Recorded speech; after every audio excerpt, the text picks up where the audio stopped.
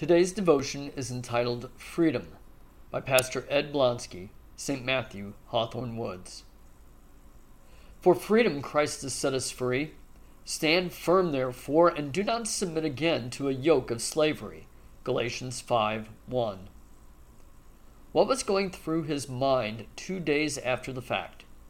Samuel Adams, along with Thomas Jefferson, John Hancock, Josiah Bartlett, and 52 others, put their signatures to a document that, for over 300 million people today, is a symbol of freedom and independence. But 240 plus years ago, it could just as easily have been their death sentence. And for several, that is exactly what it was. The Declaration of Independence, a piece of paper, fragile, easily destroyed. Extraordinary measures are taken today to preserve it. In the end, these measures will prove unsuccessful, as they must with anything made of such fragile stock. We've enshrined the Declaration of Independence in the National Archives in Washington, D.C., but it is the power of the idea that gave and continues to give life to these words of Thomas Jefferson so long ago. Something much more powerful is enshrined in the heart of the Christian, not words written with ink on parchment, but life written in blood on the heart and soul. Our independence from sin, death, and the power of the devil, paid for by the death and resurrection of Jesus Christ, is the power of the Christian's life.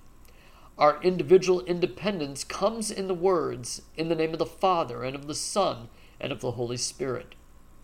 The lives that were freed from England with the Declaration of Independence were now lives full of responsibility. 2 wars would be fought against England because of the Declaration.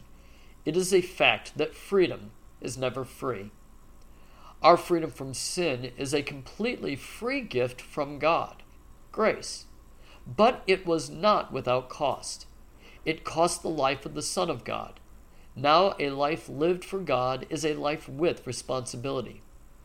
We live in God's kingdom, sharing the good news about Jesus, doing the things that need to be done, not to get to heaven, but because we are going to heaven. As we celebrate our nation's independence, let us not look at 4th of July as a midsummer respite with 9 more weeks of summer left. Rather, let us give thanks to God for that independence.